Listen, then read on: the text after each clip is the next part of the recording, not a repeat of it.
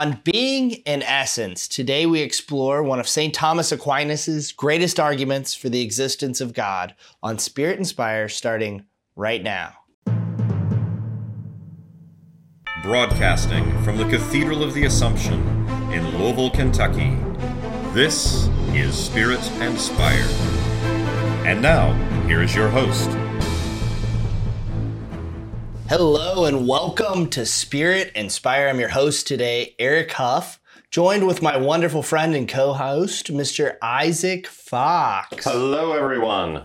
John couldn't be with us today, but we have an absolutely fantastic episode in the same vein as some of our previous ones, where we talk about philosophy. I would say that the catch on today's episode is that it's on a topic that I am almost entirely ignorant on, which is very common, but not common on a podcast that I'm supposed to be hosting. So I'm really looking forward to it. I'm looking forward to what I'm going to be able to glean and learn. Sure.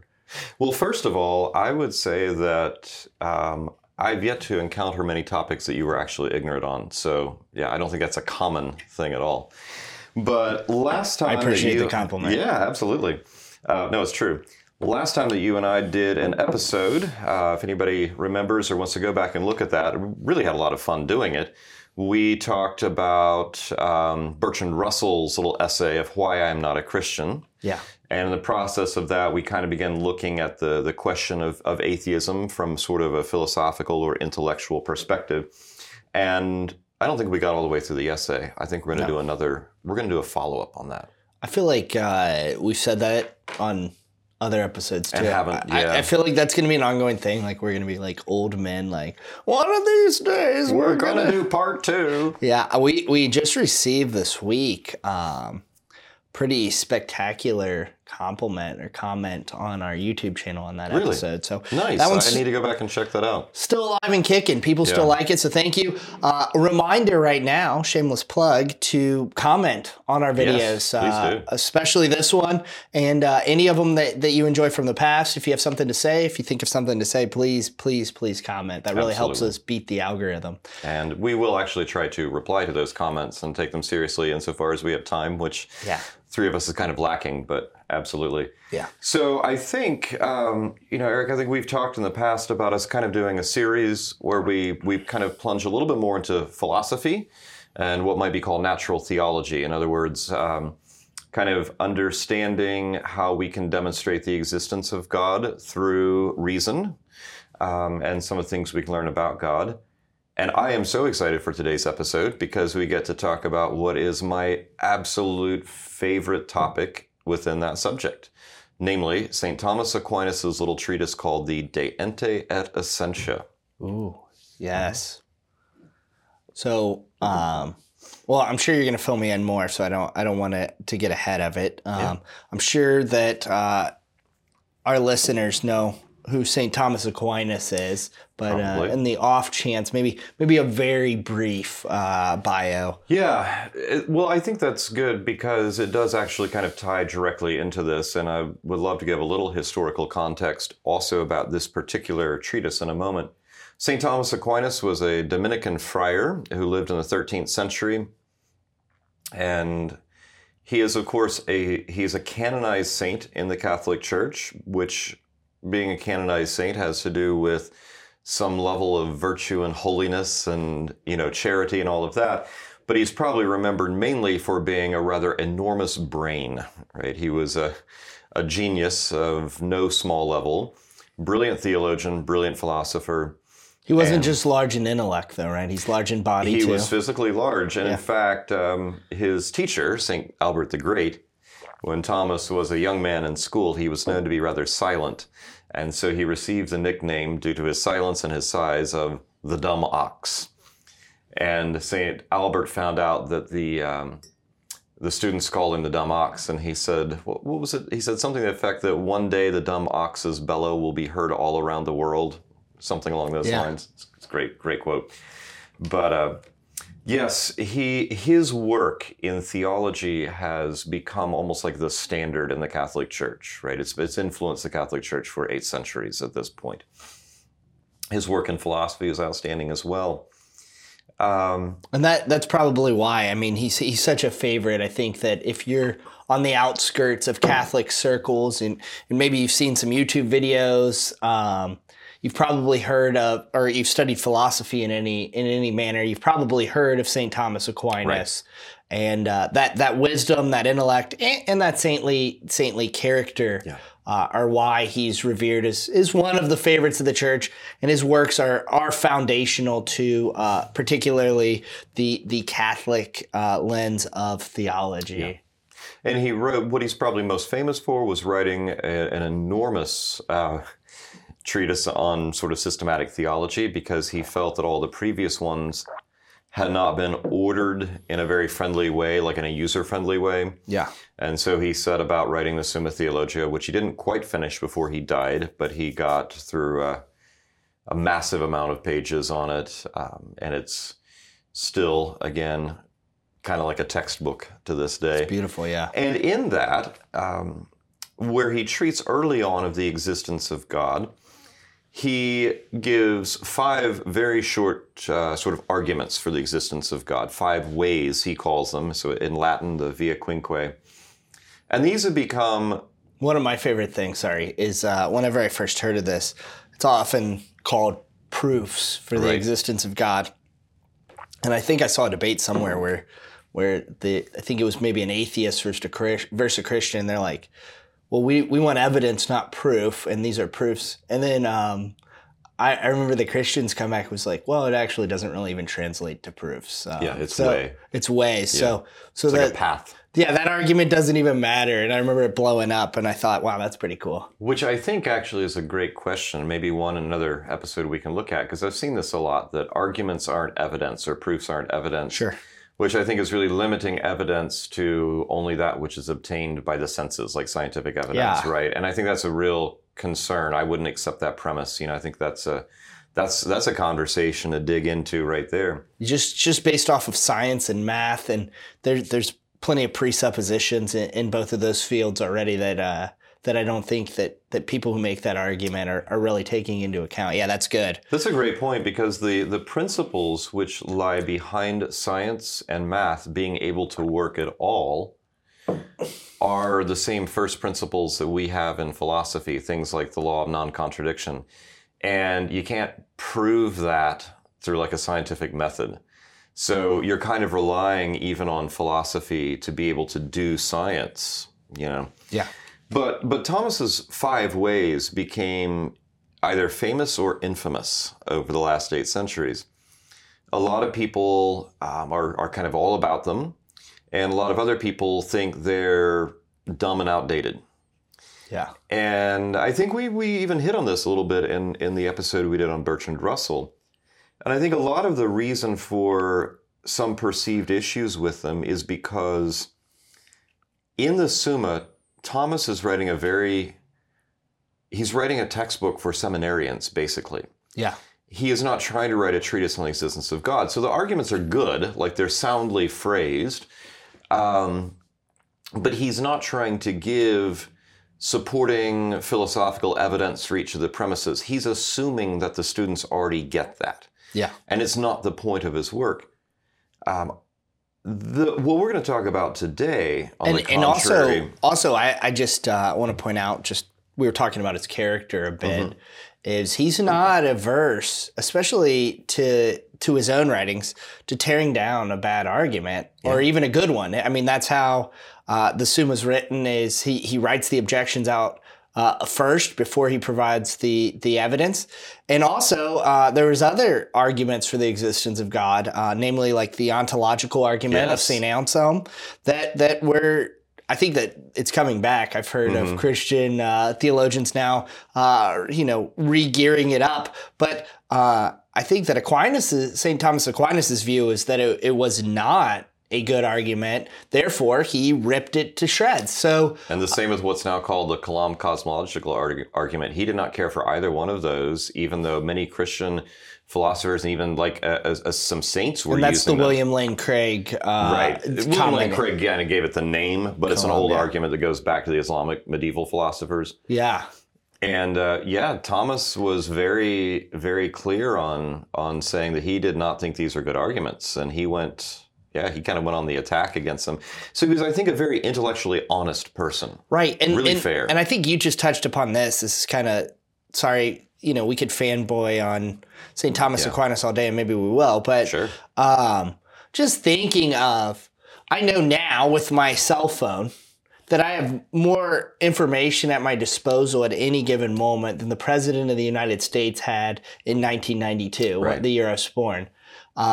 So to think that someone, nearly 1,000 years ago, 800 years ago or so, right, had access to these vast amounts of information and was coming up with these arguments and being able to read all of the early writings right. of philosophy, of theology from the Islamic perspective, from the East, from the Greeks, in Ionia.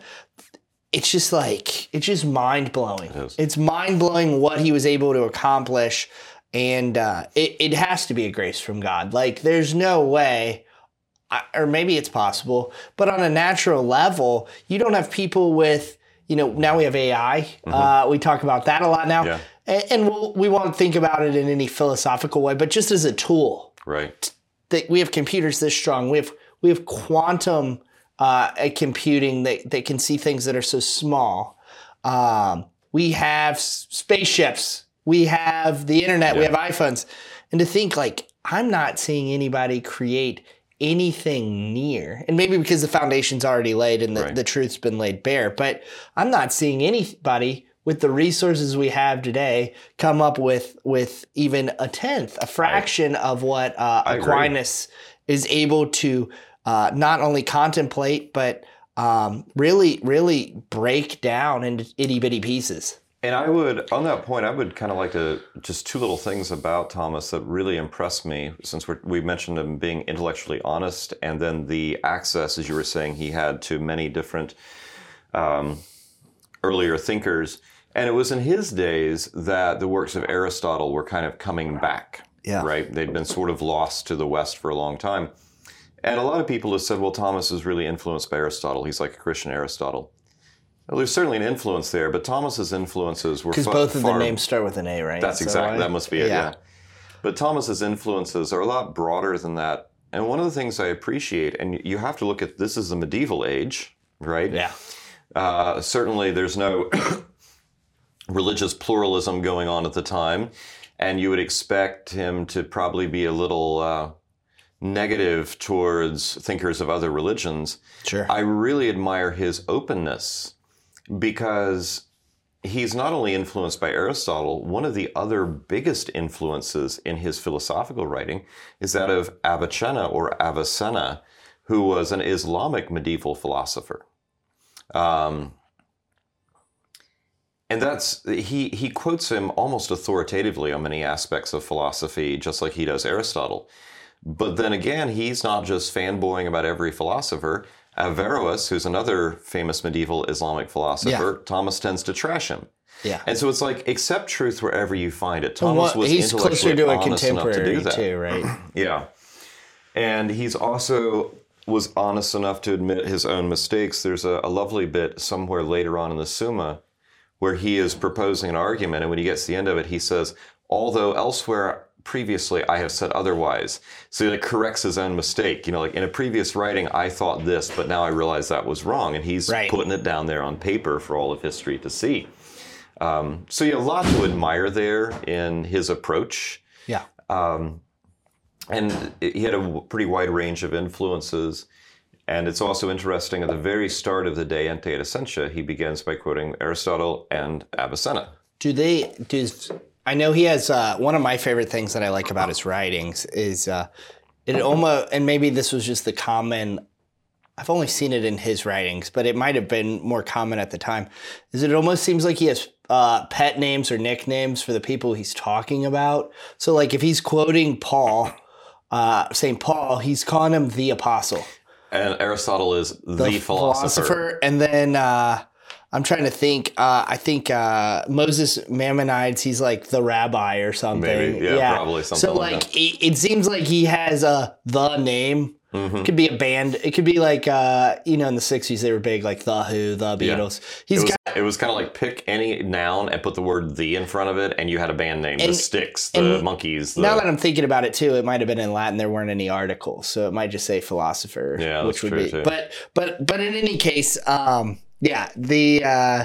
names he has on there, there's probably somebody better educated on this that can explain it and say it's not really that. But I always read it as he's given kind of a nickname on it. Yeah, and I think it's a sign of respect, too, because obviously you have many philosophers. You got Aristotle, you got Plato, you've got, all of these. And to him, Aristotle is the philosopher. He's the guy, He doesn't apply that term to the others, though he doesn't follow Aristotle on every point, which we're going to see that, I think, here today. So, with all that being said, in light of his 5 ways or arguments or proofs, whatever you want to call them, for the existence of God, there is an argument that most people don't know about. Thomas had many arguments for the existence of God throughout his entire corpus of writings. And what I feel is like the best, the richest, the most fundamental is going to happen here. It's also the one I love the most. But I also think that it's written within a context where he is trying to provide the philosophical background and framework for it.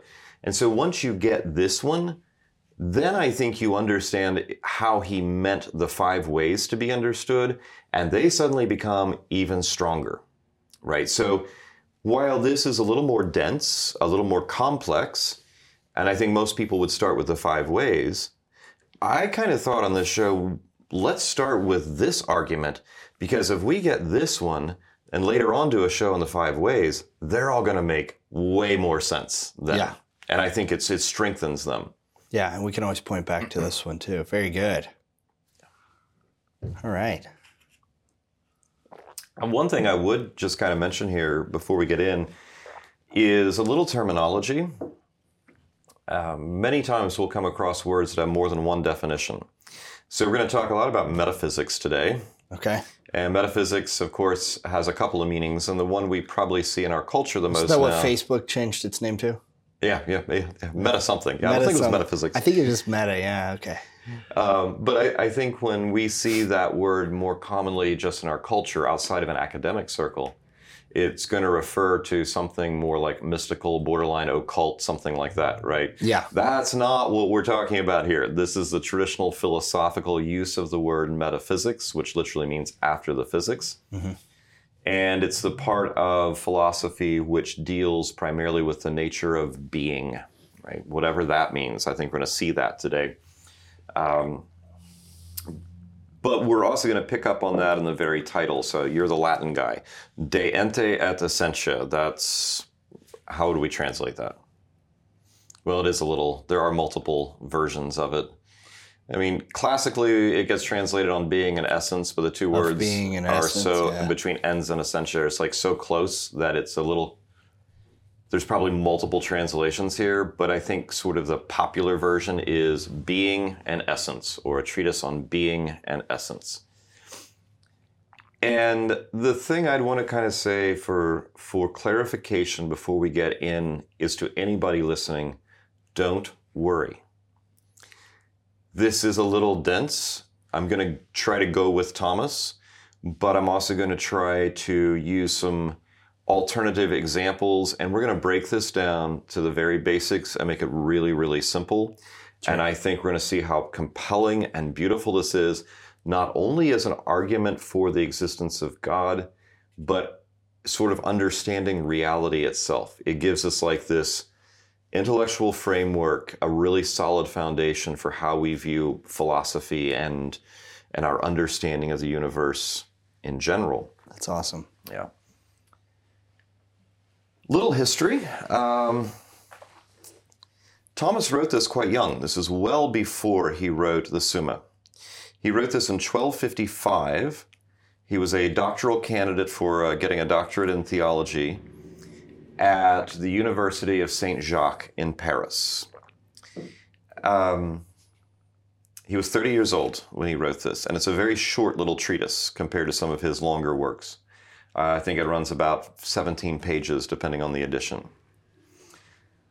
Now, the reasons surrounding why he wrote this, I've heard this. I've not done any research of my own on it, so I'm going to go with this. But what I've heard is that some of his fellow Dominican brothers were struggling with philosophy in their classes, particularly metaphysics.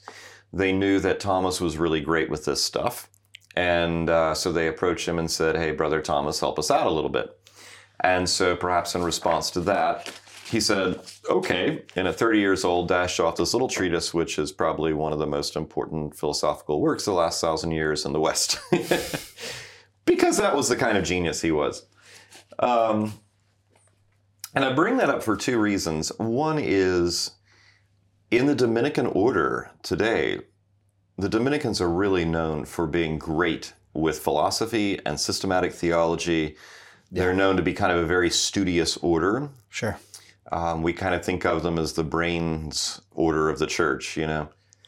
And Thomas is only about 2 generations, I think, after St. Dominic, because Dominic was, 12th century, and he's 13th century? So he'd have been like the second or third generation of Dominicans. They'd have been pretty new still. I never thought about how close to the founding he was. Yeah, pretty close. And so I'm guessing that things weren't quite the same then. If his fellow students are struggling with these aspects of philosophy, they were certainly interested in being preachers, because the Dominican order is the order of preachers. They wanted to preach the word, preach truth. That was the charism.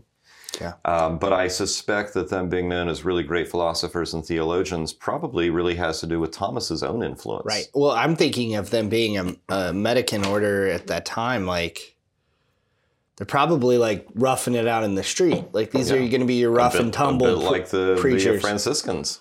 Yeah. I would say that they were probably pretty similar in charism at that time, if I had to guess. Yeah. So anyway, on the Hounds of Heaven. Yes, Francis Thompson. Yeah. So they would. They're probably the Dogs of God. Yeah. The Dogs of God. Yeah.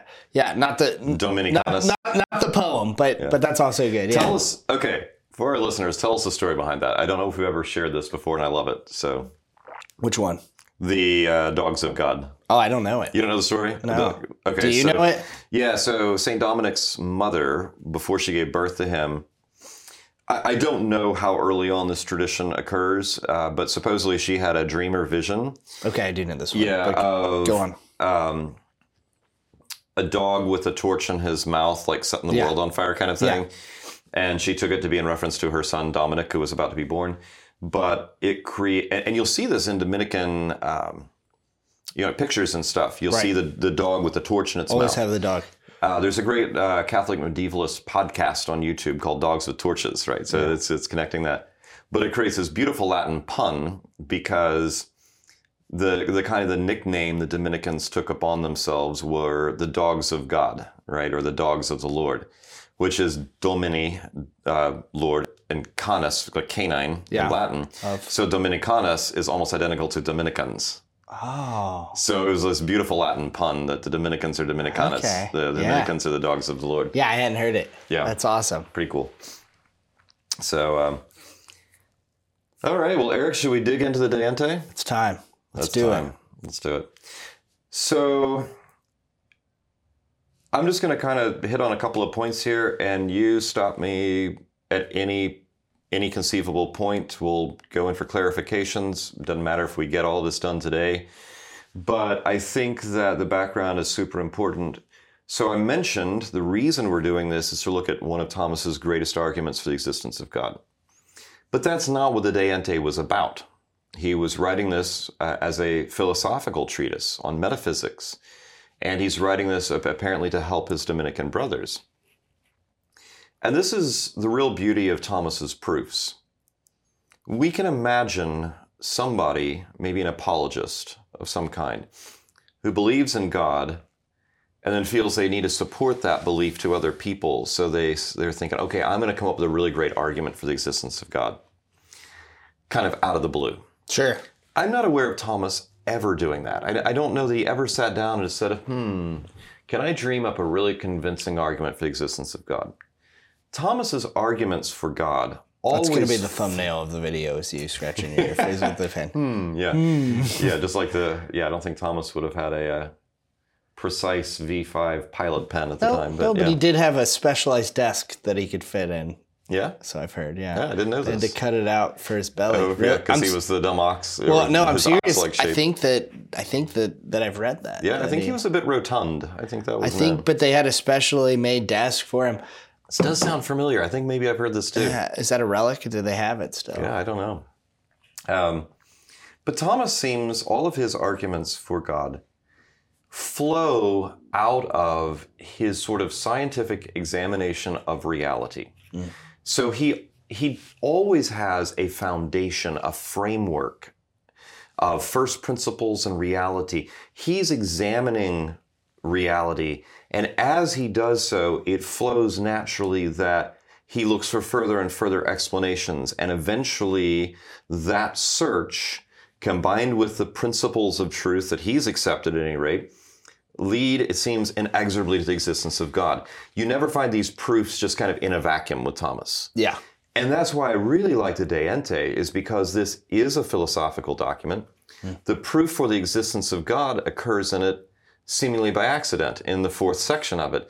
It flows from what he was discussing. He's not saying, okay, now I'm going to give you guys a proof for the existence of God. He's saying, look, we're starting with understanding reality, and along the way, by the way, there has to be this supreme being, and it's like very clear now why, because he's laid the foundation. So I thought maybe, briefly, we should kind of go with him on that and look at that foundation. All right. Absolutely not. Excellent. I like your enthusiasm. So since we're not going to do that, since Eric has nixed that, no, I was kidding. Let's talk about Winnie the Pooh. All right. So, but you're like, actually, St. Thomas Aquinas thought of Winnie the Pooh. That would be an interesting podcast episode. Yeah, I don't know how many. Thomas and Winnie the Pooh, the philosophies of... I know that they have the Tao of Pooh. Mm-hmm. I think there's actually been several philosophy books written about Winnie the Pooh. I know we were talking about Latin, but I do have a copy of Winnie L.A. Pooh. Nice. Which is I don't know which stories, maybe the original ones, but the entire book's in Latin. And it gets pretty advanced stuff. When my last son Roman was born, one of my friends gave me a book, since the name was Roman, that was Dr. Seuss in Latin. Yeah, and, that's a cool one too. Yeah. I'm trying to remember which one it was. It might have been Green Eggs and Ham. So we have said that Thomas is writing this as an introduction for the Dominicans, and the title is On Being and Essence. Okay. And he begins with saying a quote from Aristotle. He says, "A small error at the outset can lead to great errors in the final conclusion, as the philosopher says." Right? It was funny. I didn't point this out at the time, but whenever I said we should get somebody on here who knows more about this than I do, Deacon Michael Schultz was walking by and he popped his head back. That was right now when we were recording. That's awesome. I was like, oh, I should have called him in here to explain. This might be right up his alley. He does have the reasoning on why, though, so we'll get him on there on a future episode to explain. All right, so we could bring him on for the episode about Winnie the Pooh. That's true too. Yeah. He might enjoy it. So I think that this is really important, is what Thomas is hinting at here, or really stating is... You're going to have to go back. Oh, yes. So I was saying he's writing this as sort of a fundamental, like a foundation for the fellow Dominicans. Okay. The title is On Being and Essence, and then he begins with this quote from Aristotle: "A small error at the outset can lead to great errors in the final conclusion, as the philosopher says." Yeah. And he's quoting Aristotle. Yes. And so I think that we need to understand this in two ways. One is, he's going to follow this up in a moment by saying we need to define our terms, right? Yeah. Which is super important. But I think also we need to view this as reminded me of the Russell episode. Yes, we did talk about that. Yeah. I think we also need to kind of understand this as saying that being and essence are also the place we need to start. They're the absolute foundation of learning philosophy. Okay. So where he then goes is to discuss what is meant by those two terms. Yeah. And what I'm going to spare us is actually quoting a lot of Thomas because it's pretty technical, it's pretty dry. I'll quote him in a few spots, but I think we can just think about this for a moment. What do we mean by these words being and essence? Well, for being, we could substitute the word existence, and we're simply talking about anything which has real existence, right? Thomas goes to a little bit of length here to say there are other uses of the word. They're sometimes used to define concepts of privations, which aren't talking about real things, like how blindness is really, he says, just the lack of sight. And so we talk about it if it's a real thing, and it's not really, it's just a deprivation. I think we can skip some of that. Sure. I think that Thomas is doing his usual, let's be really careful in defining everything accurately. Yeah. But I think we can just kind of skip forward here and say we understand that what is being meant by being is something that exists in reality. Like I'm holding up my coffee mug right here. This is real. And it doesn't have to just be materially real things, like our ideas. There's a reality there to thoughts and ideas, right? Yes. But then he digs in a little bit further on this term essence. And he gives here in chapter 1 a little bit of a vocabulary lesson. He tells us that the word essence, there's a number of other words similar to it that we can use almost as synonyms. And he gives a little bit of history about why philosophers use some of these different words, like kind of what they were thinking about when they came up with those words. And two of the words which I think are really useful to understanding what is meant by essence. Is he using the Greek here, or what's the So he does, the biggest connection he makes is he says that essence is closely related to the Greek word ousia. So like substance, roughly. Okay. So like when we talk about, if we get into theology, the homoousios, is it, of the incarnation of the Trinity, of one substance, of the same substance. Yeah. So that is one of the words that he says we could use in place of essence would be the Greek ousia. And then we've also got a few other words. The ones which I think are going to be the most useful for us are going to be nature and the Latin word quiddity, which is a word I absolutely adore. I love the word quiddity, quidditas. Cool, yeah. Because it literally just means the whatness of a thing. Yeah. Right? Quid.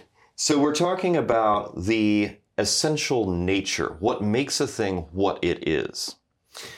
And so the way I like to kind of talk about this, which I think may be a simpler way to help us understand these two terms, is with the two simple English words, that and what. So if I look at my coffee cup, I'm going to say that it exists. The fact that it's a coffee cup is what it is. Mm-hmm. So being or existence relates to the reality or thatness of a thing, and essence relates to the nature or the whatness of a thing. So essence is what kind of thing we've got once we've got it. Existence or being tells us that we've got something. It actually has reality to it. And then essence tells us what kind of thing it is that we're now looking at. Yeah. Does that seem like a reasonably good explanation of the two terms? Perfect. Excellent. Well, let me get a sip of water and we can move on then.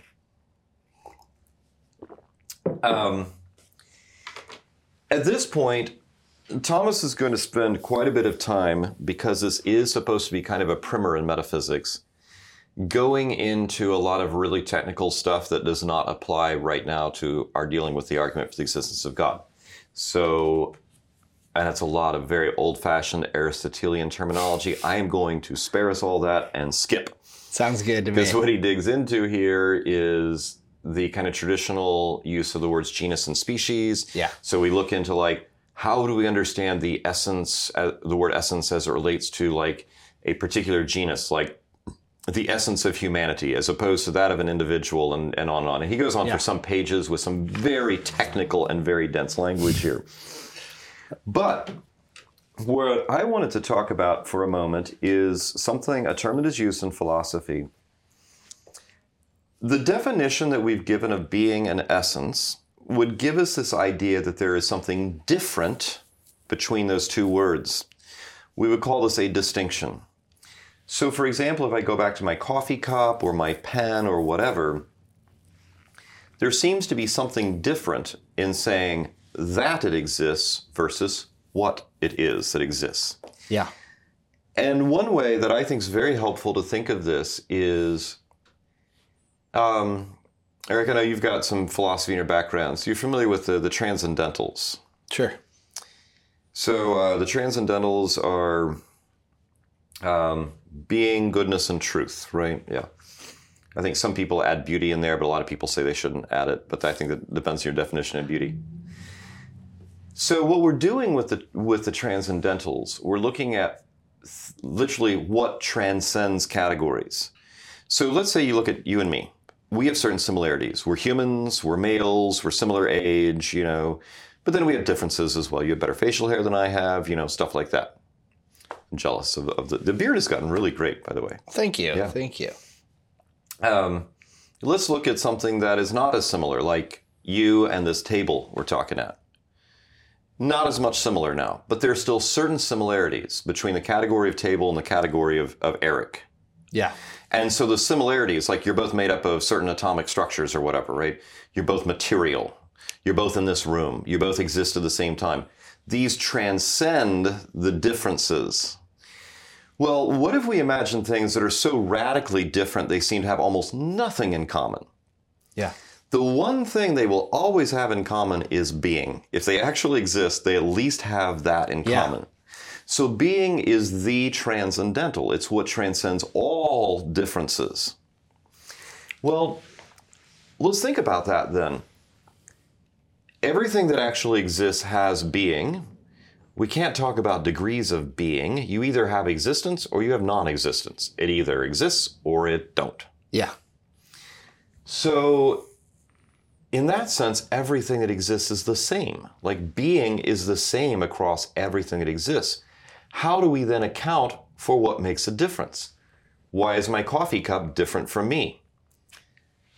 If being was the only thing we could think about, and this coffee cup has being and I have being, we ought to be identical. Right. So it is the nature or essence which gives us the distinction, the difference between me and the coffee cup. So all of this leads us to this idea of thinking that there is a very real distinction between being and essence. When we think about things in their most basic, most fundamental aspect, their being and essence are something somehow distinct from each other. There's a difference here, right? Right. So the term that I think we need to hone in on here for a couple of minutes, and then maybe it'd be a great time to take a little pause, is in philosophy, we talk about real versus logical distinctions. And I want to explain that because I think it's critical to everything that comes next. A real distinction is just what it sounds like. Two things are really different, like me and the coffee cup. Right. So I'm distinct from the coffee cup. The amount of coffee that I consume, I'm not convinced I'm totally distinct from coffee, because I think I'm 95% coffee at any point, but that's right. You get the idea. So what's a logical distinction? Well, a logical distinction is where we look at something from two different aspects that are not really different in the thing itself. We're just thinking about it from two different directions. Okay. And the example I like to use, because I think it's really easy, is that of fire. Yeah. Fire gives off light and heat. Okay. And so we tend to think of light and heat as two different things. Yeah. And I'm going to focus on one or the other depending on my circumstances. Like, let's say I'm out camping and it's dark. I'm like, okay, let's light a fire because it's dark. I can't see anything. Yeah. Or if I'm out camping and it's cold, I say, let's light a fire because a fire produces heat. So one day I'm talking about fire under the aspect of it being a light-producing thing. And the next day I'm talking about it as being a heat-producing thing. But the flame is just one flame. Right. This combustion, what's happening here is producing light and heat. There's not like an on-off switch for the light part versus the heat part. It's just one thing. I've never seen a dark flame or a cold flame. Have you? Right? Yeah. So we would call this a logical distinction between the light and the heat. It's really just one thing, but depending on the viewpoint I'm coming at it from, the way I'm thinking about it, seems to be a distinction, but it's only in my mind. That's a logical distinction. So what we want to determine, and I think kind of what Thomas wants to determine is a distinction in things between being and essence a real distinction, or is it just the way we're thinking about it? Is it just a logical distinction, or are there really two? Is there a real distinction happening here down in the very most fundamental nature of things that exist? Is there a real distinction between being and essence?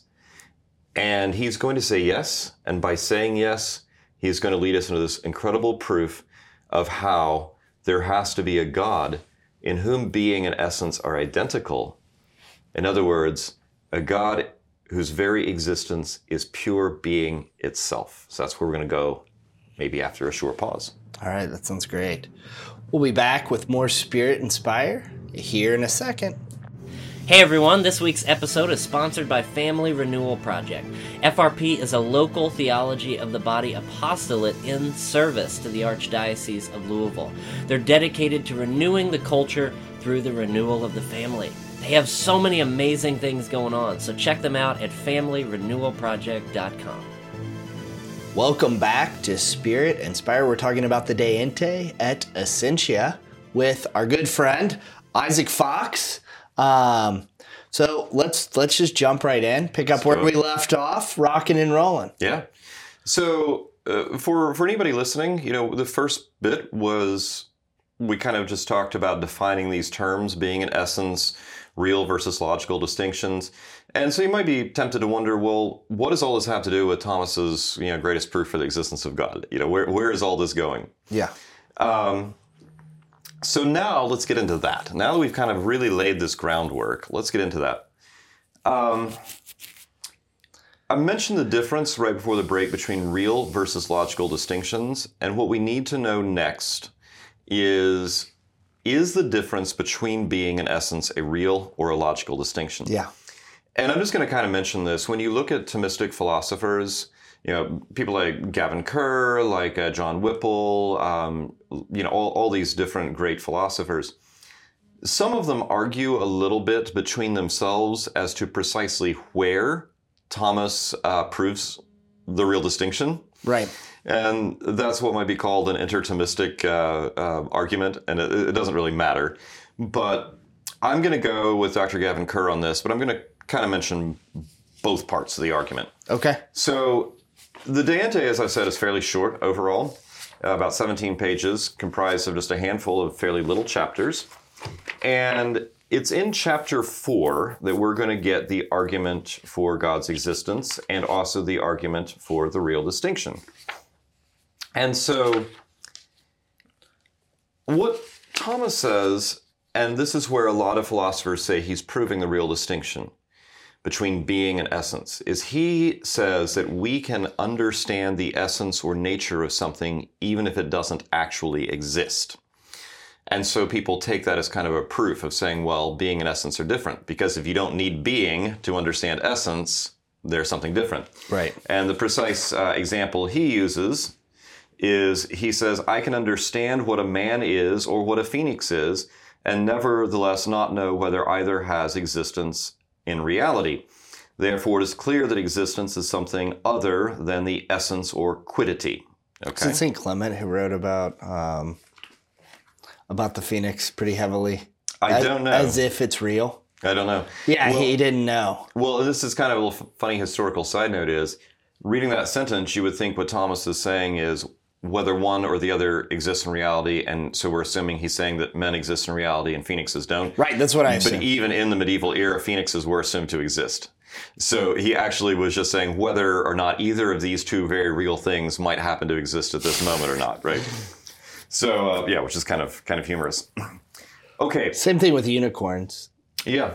They thought they really Actually existed. right. And the unicornis is in the Vulgate, and then it's unicorn even in the King James version. How do unicorns not exist, but the aqua version, the water version of narwhals do? It doesn't. Which narwhals are pretty cool. Yeah, it doesn't add up to me that. Well, then you have rhinoceros as well. Yeah, which is kind of an unicornus. It's not as cool as the horse with the definitely magic not. horse. And also, how do we have giraffe? Mm-hmm. Don't they have like a blue tongue, giraffes? A blue tongue, long neck with spots all over it and like these like alien It horns. feels like we should have a horse-like or deer-like animal with a horn in the middle of its forehead, doesn't it? Yeah, It seems like it ought to It just exist. seems legit. You know, but Maybe they're just so magical we never see them. Maybe that's it. it's funny how, speaking of that, it also reminds me of just our understanding of the natural world and order of things. I think it was like a year or two after George Washington died that they discovered the first dinosaur bones. Really? That they could, say for sure that these are, giant, I guess now they're closer to birds, but lizard monsters that roam the earth And really, millions of years ago. as far as history goes, that's pretty recent. Yeah. And it's now not it's that just long something ago. that is just so generally assumed, and we know so much about the dinosaurs. Right. And growing up in the Countless different species, and 90s, like dinosaurs were everything. Yeah. Well, they were to a couple of my kids for a while too. So, anyway, this is where some people say he makes a real distinction argument. Dr. Gavin Kerr, who I really like, he's a wonderful Irish Thomist, he says it comes right after this. And I'm going to kind of run through that argument because what St. Thomas does next is really give this really awesome argument in which we're saying, what is the other option? What if they are not distinct? What if being and essence are really the same thing? Yeah. And then he proves not that there is such a thing yet. That's going to come later on. But purely taken as a hypothetical, he proves really well here that if such a thing exists, there could only be one of them. So by virtue of that, all the different multiple things we see in the world have to have a real distinction. Okay. They can't have an identity between essence and existence. Okay. So either way, it might be a good argument. The second one is really super strong. So I'm going to run this real quickly. Okay. So he says, unless perhaps there is something whose quiddity or essence is its very existence. Then he says, this thing must be one and primary. And then he goes on to explain why. And again, I'm going to step away from some of the technical language here a little bit and give a sort of a roughed out version of this argument. So what's Thomas doing here? He's asking us to hypothetically assume perhaps there is a being in which essence and existence are identical. What would that mean? Well, it would mean, because essence is the nature of a thing, that its very nature is its being. In other words, its very nature is pure, unlimited being itself. It just like is the act of existence. Yeah. And so what Thomas then goes on to ask is, could there be more than one of those things? Yeah. And so he looks at some examples of what he calls multiplication, and not in the mathematical sense of 2 times 3, but can you have multiples of this thing, right? And he goes by using a few examples to show that every form of multiplication requires adding something extra.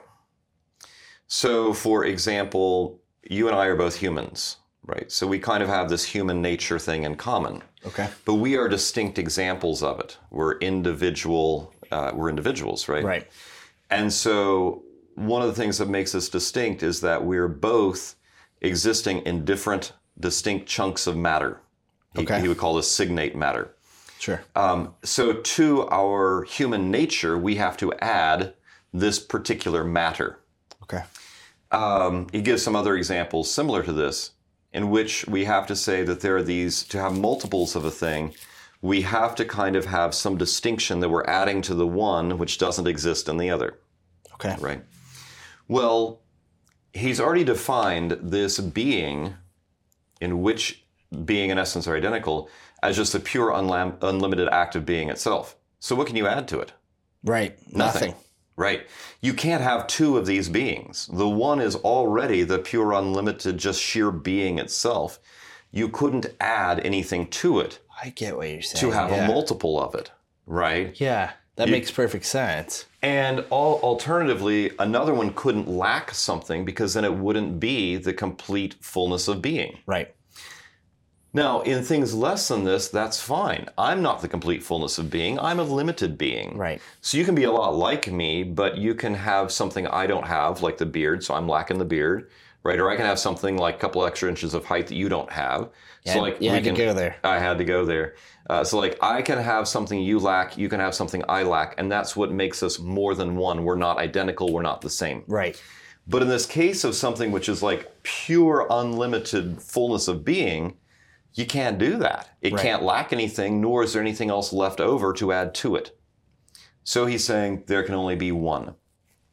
Which means the Highlander? The one, there can only be one. Yeah. Yes. Which means what? It means that anything which is not the pure, unlimited act of sheer being itself has a real distinction between being and essence. Because if it's not a real distinction, if it's only a logical distinction, if being and essence are really identical, there can only be one such thing. So everything we see around us in the universe has to have a real distinction between being and essence. Okay, now we're moving straight into the existence of God argument. And this is actually going to go pretty quickly. All right. So now that Thomas has established a real distinction, he says something here that's kind of a philosophical principle, but it's pretty important. He goes on to say that a thing can have something, such as maybe like a quality or a power or property, in one of two ways.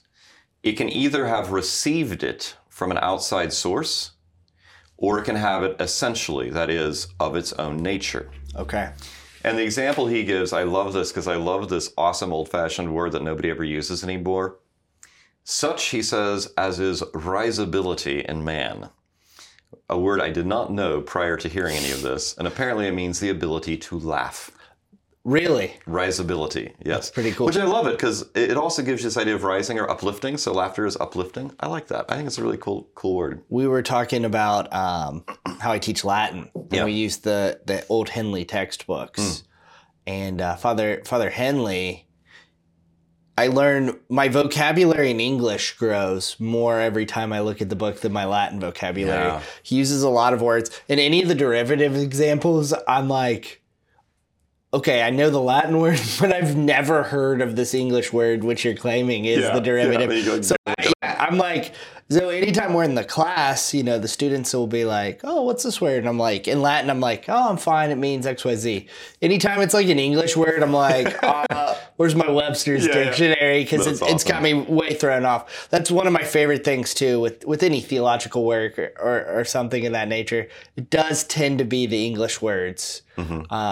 It reminds me, too, I know this is way off topic, but just reading through the dictionary, Alexander Solzhenitsyn, he would, like, I think whenever he was in the gulags, like, he actually read the dictionary, the Russian dictionary. So he would use words and people would write to him and be like, in his works, and be like, this isn't even a real word, you just made it up. And he's like, actually, it's in the dictionary.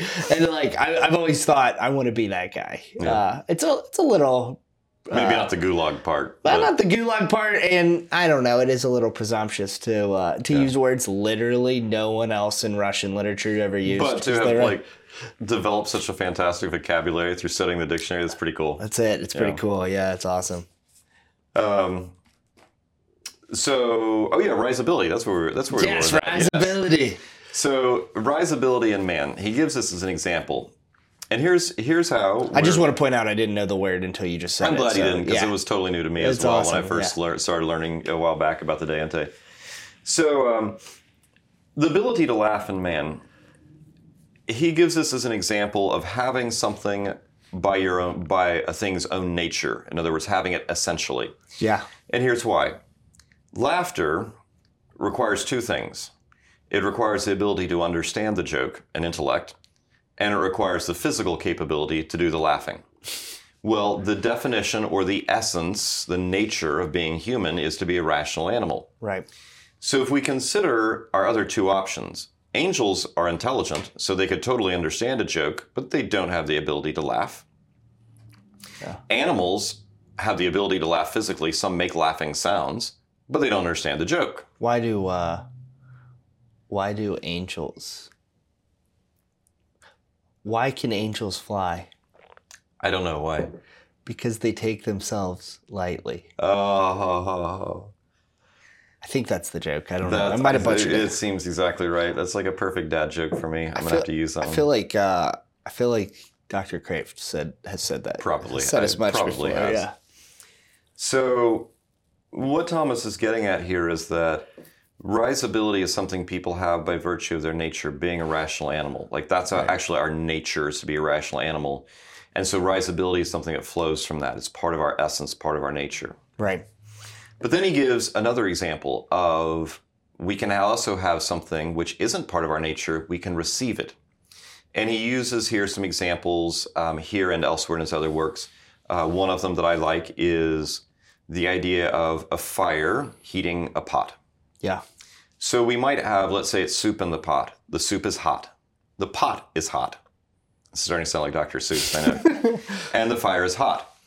But it is not part of the essence or nature of soup to be hot, because if you remove it if it's part of its nature, like it's always going to be hot, right? Right. The moment you remove it from the heat, it starts getting cold. Same is true of the pot, right? It's not its essential nature to be hot. Its essential nature is such that it can receive heat. Right. But if its nature was heat producing, it would always produce heat. Right. But we take it off the fire, that goes away. Right. But the essential nature of fire is to be hot. Hot. Right? So the fire has heat by virtue of its essence or nature. The pot and the soup have it by virtue of receiving it from an outside source. Okay. That makes sense. So Thomas says, all right, we've said that things around us are composite. They're composed of being and essence. There's a real distinction between being and essence. So do these things have being from an outside source, or do they have it by virtue of their own essence or nature? That's the only two ways we can have something. Right. We either have it essentially, or we got it from somewhere else. Well, the answer here is pretty clear. It can't be because of a thing's essence. Because if the essence gave being to itself, it would have had to already exist to be able to give itself being, which is like completely, like, just doesn't make any sense. Right. Also, you run back into this problem, therefore, of saying that it would have its being essentially, its being in essence would be identical. So Thomas says that doesn't work. Anything we see around us in which being and essence are not identical, such as this coffee mug, has received its being from an outside source. Cool. Well, now he runs what we're probably very familiar with if you look to the 5 ways. His famous argument against infinite causal regresses. That's a mouthful. Yeah. All he's saying is, if something received its existence from something else, and that thing received its existence from something else, you can't keep going back to infinity.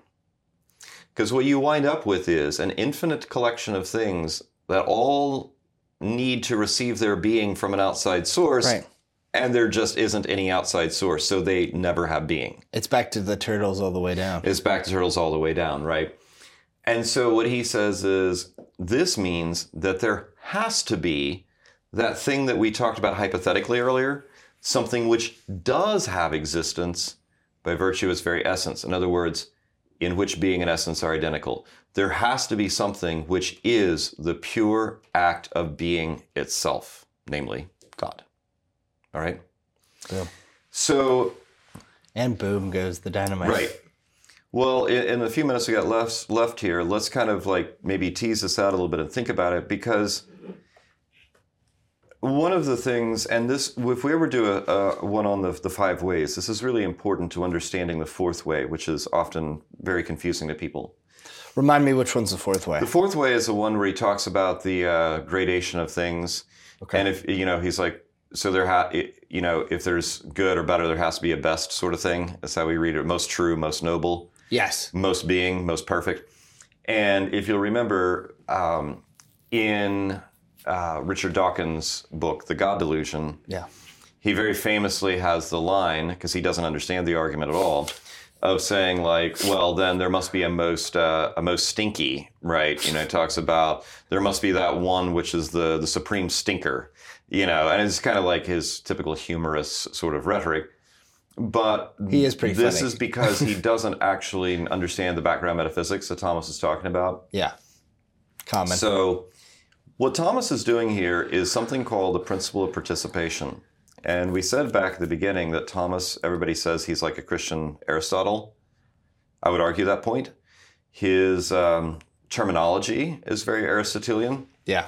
but he has other influences, including on this point, which is so important to his thought, heavily Neoplatonic. Yeah.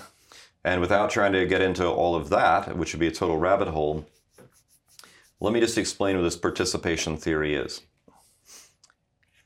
What's going on here is that if I receive something from an outside source, Right. it really never becomes mine essentially. I'm just participating in what the outside source has. Right. So Thomas gives this example in one of his other works. I believe it is in the De Potentia. He talks about approaching a house, and it's cold, and you get into the house, and it's warmer. You go to another room, it's warmer still. We're going to assume there's a source to that heat, and that's the fireplace. Right. And what's happening here is that out of all these warm spots in the house, only the fireplace has the heat, essentially. Only the fire is really hot in its very essence. The next room, and then the outer room, and the room further out from that are simply participating in the heat of the fire. They never like take that heat, and once the heat's gone, they're like, hey, we're still hot forever and ever. We've got it. It's ours now. Right. They participate in it. So the heat in the fireplace is also the cause of the warmth that all the other areas have that are participating in it. So what Thomas is really getting down to here is this very Neoplatonic idea that all of us who have being, all us composite creatures who are composed of being and essence, we have being only because we participate in the one and only source of being, which is God himself. God himself, yeah. And when you think about this from several different angles, you begin to realize that what he's saying is really actually necessary. There is no way to understand existence or reality to explain any reason at all behind anything unless there is truly something which just is existence itself. Then we can understand all of the other things which are kind of like limited examples of existence. But what I love about this argument is if you look at the 5 ways, you remember he ends each of them by saying, and this all men call God. Sure. He never says this is God.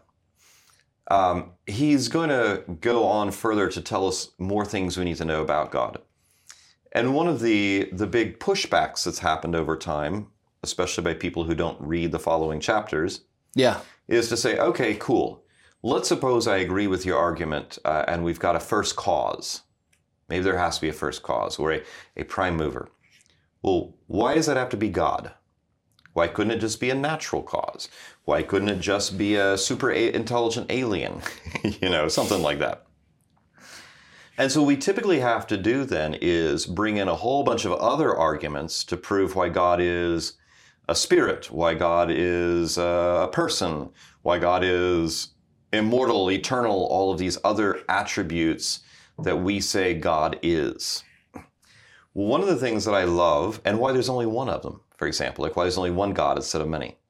Yeah. So one of the things that I love about the De Ente argument, because it's so fundamental, is that the answers to all those questions appear immediately. Yeah. Number one, it's already been one of the premises that only one such thing can exist. Right. So right there, we can scratch away the idea of any polytheism. There can only be one God. Right. Number two, it has to be eternal. Its very nature is to exist. It is existence itself. It cannot be destroyed. It can't come into existence and can't go out of existence. Number three, it obviously can't be anything material because matter by its very nature can be changed, manipulated, twisted. It is clearly something in which being and essence are non-identical. And so it can't be anything like that. So it's immaterial, it's eternal, there's only one. Because it is being itself, every other thing which has being is dependent upon it. So it's like the first cause of everything, and that means it's omnipotent, it's all-powerful. There is no lesser being that it cannot bring into existence. And so we could actually take a whole episode just kind of checking down the attributes of God and realizing that every one of them flow instantly from this argument. Right. So I love the argument for 3 reasons. One is it gives us this great background understanding. These are Isaac's 3 ways. Sorry. Yeah, those are my 3 reasons.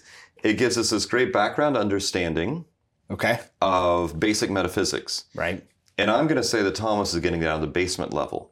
If we examine reality, we can't, through natural reason, go any further than down to being and essence. That is the most basic distinction we can come up with. Right. Number 2, I like it because if you actually rigorously examine this argument, it holds together. So I think it's like the most powerful argument. It's tough. And then the 3rd reason I like it is because it's so foundational, I think it tells us more about God than any of the other arguments do. Right. Take an intelligent design argument. Even if that argument gets off the ground, even if it's a good argument, and some people debate that, but even if it is, the best that we can say from the argument itself is there was something intelligent behind the forming of the universe. Right. It doesn't tell us that's God. It doesn't tell us that that's eternal. It doesn't tell us that it's a spirit. It doesn't tell us that it loves us, anything like that. Right. So that's kind of my 3rd reason I love this argument, is because it tells us more about God than any other argument for the existence of God that I know of. So there's a roughed out outline of Thomas's argument in the De Ente. That's awesome. Any thoughts about it? Any questions? Any kind of pushbacks? No, I think I did know more. So you were right. You weren't correct in saying that, I'm ignorant. I am very ignorant of a lot of things. But I would say that I did know more about this than I thought I did. So, and it is a wonderful argument, but I really had pieces, like puzzle pieces in my brain. So now I've got the puzzle, the big picture, pretty much assembled, and maybe there's a couple missing rather than a couple scattered on the floor. So is the best way I guess I could put it. But yeah, that's awesome. I think summary of this then is just like say, look, Thomas's first thing is to prove that being and essence are distinct. Yeah. There's a real distinction. And then if there's a real distinction, we have to explain how things which have being and essence got their being. Right. You can either have it essentially, like the risability in man, or you can have something through an outside source. So step 2 is to prove that in composite beings, they have to get it from an outside source. Step 3 is not everything can be like that, or you can't run an infinite causal series. So step 4 conclusion is there has to be a primary source of all things which exist, which is, in his words, ipsum esse subsistens, the sheer subsisting act of being itself. And this, to borrow his other lines, all men call God. There you go. Right? It's a beautiful argument. It's wonderful. Well, thank you so much, Isaac. No, thank you, It's Eric. been a great episode. Thanks for letting me geek out. I don't get to do this very often. It's awesome. Hopefully everyone watching is able to watch this and geek out as well. If you enjoyed this episode, like I said earlier, please comment, please subscribe, please share this with your friends, family, and neighbors. Until next time, have a great evening from Spirit and Spire.